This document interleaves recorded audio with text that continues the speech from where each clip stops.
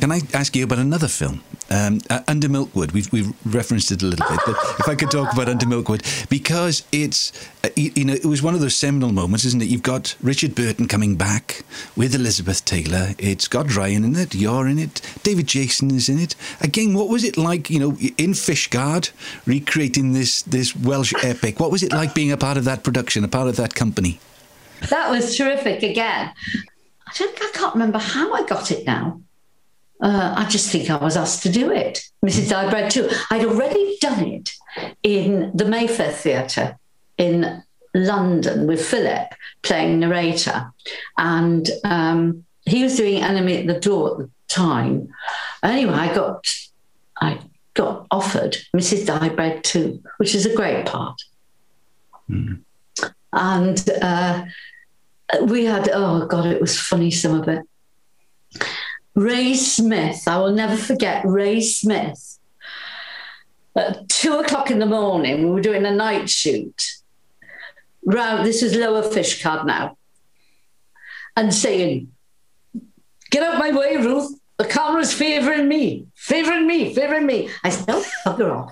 Because it was pouring down rain, and it was like 3:00 in the morning. Who the hell cared what the camera was doing?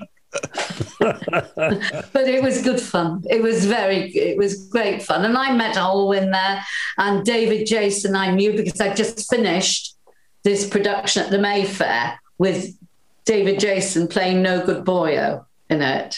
Mm. So I knew David very well. What about Richard Burton and Elizabeth Taylor? Peter O'Toole as well? Did they mix with the rest of the company, or were they Hollywood stars? We didn't see them because they did most of their stuff in a closed set in London. We saw Ryan. Ryan came down. Yeah. I think O'Toole was there because Olwyn said that she used to see him in the morning and he'd had a right bender the night before, as we know he liked the juice. And then his what did she tell me? His valet would mix him this concoction with wheat germ and milk and vodka and God knows what, and he'd whop that down and he'd be word perfect. So he must have been there at the time Olwyn was there, Can I just say before we move on, if you can get that recipe, Johnny, from Olwyn, I think it'll serve us all well during the rest of lockdown. That'll be good. You said about Ryan. Well, Ryan's, Olwyn tells me that one night they would have a bit of a sing-song in the pub afterwards. And so Ryan says to Olwyn, let's sing a Welsh, let's show him up. All this lot, this show busy lot, we'll sing a Welsh song, see. Whoever the MD was, I don't know who the MD was, they booked her to sing the song as the titles go up.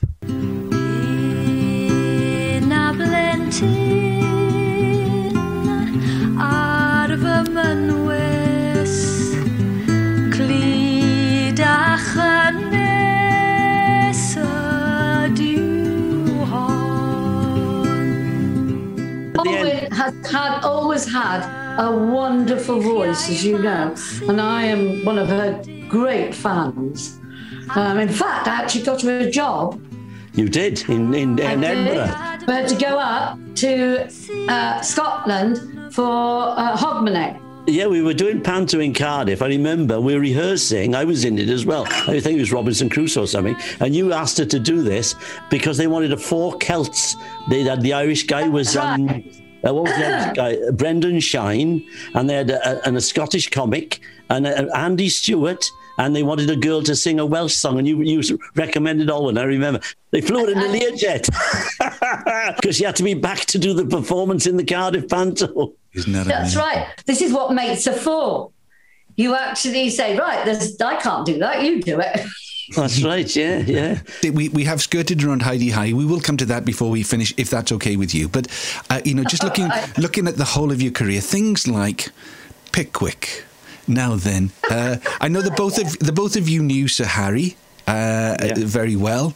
Pickwick was actually written for Sir Harry. Is that right, Ruth? Yes, it was. They went to Harry and said, "You really got to do this," and it was written for Harry. But many years ago, before I did that production, he used to be able to do a cartwheel. He came on stage as Mr. Pickwick with a cartwheel, which he could do in the 1960s. When I met up with him in the 1990s, he couldn't do that, bless him. It still hit those high notes, though, couldn't he? Oh,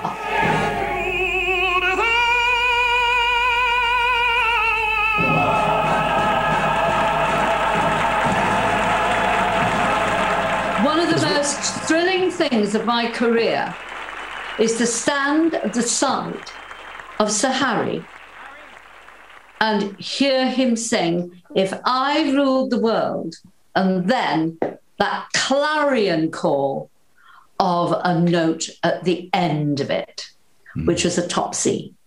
Wow. And that was 75. You were at Queen Rat that year, weren't you? Yeah, I was. Because I remember I came up and did something for you when they were. That's right, I don't know you what did. was that. The ball you had your inauguration. Yes, that was the ball that we always used to hold. Very, very big thing at the Grove. At least That's about right. Yeah. 4,000 people there. There were great people in that order. It's like the Water Rats. It's the female part of the Water Rats. I went into it in 1980, the order, and they were amazing. You sit down after lodge and you talk to them, and that's the most interesting. That's what a lot of people that belong to the Water Rats say. It's the after chat, which is great. So you could be sharing a table with somebody who did lots of different types of stuff. Variety in those days meant everything, didn't it? Well, everybody had to be versatile. You had, and that's why I've lasted, I think. And that's why, I was, until my accident 2 years ago now, I mean, I was doing a musical play. And I was, 75? Were you in Ireland when you had your accident? I was in the Bord Gáis, which is this 2,000-seater in Ireland. And, there we are. Did you fall off stage? Is that right? Or did you fall over on No, stage? I fell on stage and I tripped. And unfortunately, the stage was made of wood and steel. So there was no give in the wood. No. And it was also on a huge rake. So I fell from the top of the rake to the bottom of the rake. Wow. And it was big, rake. Yeah. So there you go. But there you go. I don't dwell on that. Purely because it's not worth it. No, and right. I've got steels all riding down my right side, and I'll just carry on. You're made of steel, Ruthie. You made us do Exactly. They can say that of me now. I'll just carry on. I hobble a bit, but I'm fine, and I will be fine because you've got to have an attitude to these things that is positive, and you've got to do that. That's the one thing I've learned in life. Yes. We've talked to Johnny and we talked to people like Mike Doyle about big moments in their lives, something that changes their lives. And with Johnny, it was Opportunity Knocks. Hi-de-Hi. Now, obviously, you'd worked, we found out, you'd done all these different things. How did you hear about Hi-de-Hi? Is it something you'd heard about in the industry, or did somebody give you a call? How did it come about? Well, I'd worked for Jimmy Perry in Watford Rep, and I'd done quite a few productions for him. And one day he phoned me, and he was always phoning me, bless him, and his wife, and and I kept in contact. And he'd written Ain't Half Hot, and he'd used a Welsh actor, obviously Windsor, and it worked very well. So he phoned me. He said, "Ruth," said, I'm going to do, at least I've submitted it," he said, "to Bill Cotton in the BBC, and it's called Hi-de-Hi." I said, I see. Well, what's all that about then? And he said, "Well, it's about a holiday camp." "Oh," I said. "Oh." He said, "And there's a part in it," he said, "of the of one of the yellow coats, and she's a supervisor of all the yellow coats, and she thinks she's slightly above herself. Would you like to come and meet David Croft?" So I said, "Oh, all right then." Well, as it happened, I was doing Under Milk Wood with all the luminaries from Wales, including, again, Ray Smith was in it, Alvin Thomas, and we were doing it at St. Charles's Church. Oh, Charles Street. That was the rehearsal place in Charles Street, yeah. That's right, and we were doing it there. So anyway, I had to get the train up, didn't I? to London, went up. I said, "Oh, hello, Mr. Croft, how are you?" You know, and all this. He said, "Do you always talk like that?" I said, "Yeah, well, you know, no, well, I might temper my Welsh accent." He said, "Oh, you can temper it, can you?" "I know you can temper it, because you weren't like that in one of his pantomimes." I'm talking about Jimmy's pantos. He said, "I think you'd be very good in this part. Would you like to read a script?" So I said, I thought he meant there and then read a scene with him. And he didn't. He said, "There we are, go away and look at it and tell me what you think of it." So I did. And it was very good. It was the first episode. I was 38 at the time. And obviously, Simon Cadell was only about under 30. And she was going to make up to him. So I thought, right, that I can hang something on that.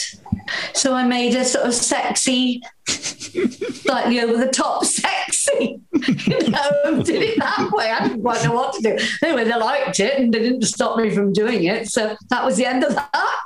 Do you remember, I think I was up doing something near you. I think I must have done a thing with Windsor David. And you were going to Wales to do a Poems and Pints, and I had on with it, and we gave you a lift back to Cardiff, I remember, and you told us, you said, "Well, I've just done this pilot. I don't know if anything's going to come of it," you said, but it was okay. I enjoyed it. And it was huge. It became huge. It became huge overnight.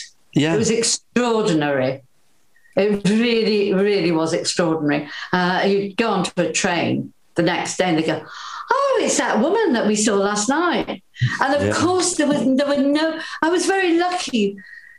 There were no Welsh comedy people on national television at that particular point. How long did that Runaway Train run for? How many years were you involved in the production? 9 years. 9 years. Wow. My daughter Lowry was at infant school. By the time we finished, she was ready to go to university. And again, a lovely company. They seemed like a lovely bunch. You know, to stay together that long. If you hate each other, it would have been hell. Was it fun? Yes, it was. Yes, and even now I bring Pollard up. I mean, there aren't very many of us left. That's the sad thing. There's Jeff Holland, myself, and a couple of the Yellow Coat girls, and Pollard, and that's it. So we do keep in touch, especially now because they're living in London. You know, most of them. So I keep in touch to see if they're okay. Pollard's fine. I remember doing a panto with Ted Rogers, and they were thinking of having Sue Pollard. He said, "You can't have her, she's lethal." That's what he said. She's lethal. I've seen her being lethal with a handbag. God, Yeah. she is funny, but she can be a menace. When you ride that train, when it comes to an end, was it hard to let it go? Was it, did it feel like the end of an era? Well, I knew exactly when it was going to happen. 4 years previous to it, when Simon told me that he was going to leave, he asked me not to say anything to anybody, and I didn't. I didn't say a word. So when he said he was going to leave, everybody went, "Oh dear, Ruth, are you going to leave with him?" And all this. I said, "No, carry on. If they'll have me." Yeah. And they did, Yeah. that was the end of that, I do have to say that, it's been a great piece to do. I've been so lucky. I did Fiddler, which was a great musical.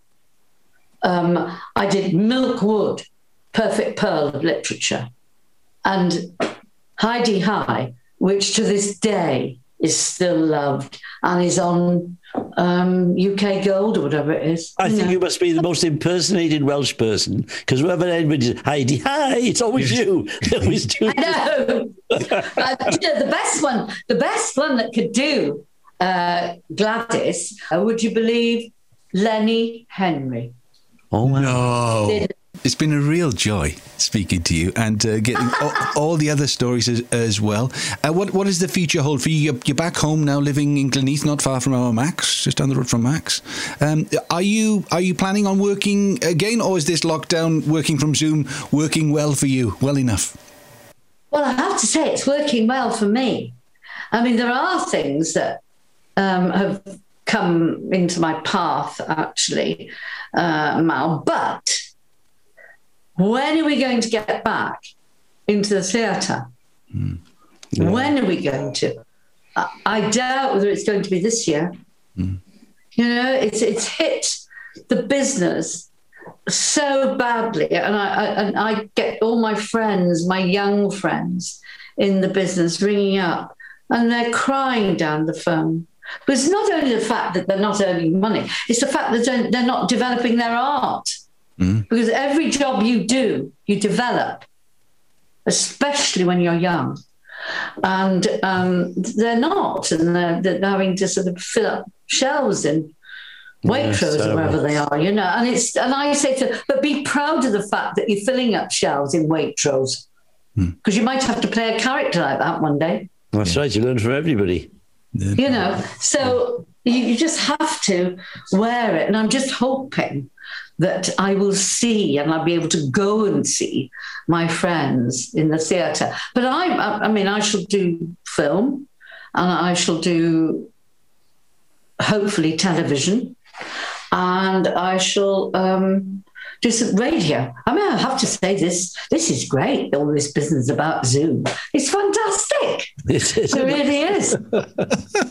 Really good fun. I've been busier since lockdown than I was before, because I'm talking on the radio. No, we do it every week. It's great though, isn't it, Mal? Yeah. You know, it really, really is. And the lovely thing about podcasts are that you're able to explore, it's not that 5 minutes, here you are, thanks very much, gone. It's a chance to have a little bit more to shoot the breeze, as Johnny would say. So thank you. Well, on behalf of Mr. Johnny Tudor and the Mal and Johnny Show, can I just say thank you very much to Ruth Maddock for joining us today from Gleneath. And lovely to hear all of your stories. So it's goodbye from him. And it's goodbye from him, and it's goodbye from Ruthie. I'll see you soon. Goodbye from me. See you soon, Ruthie. Bye. Bye.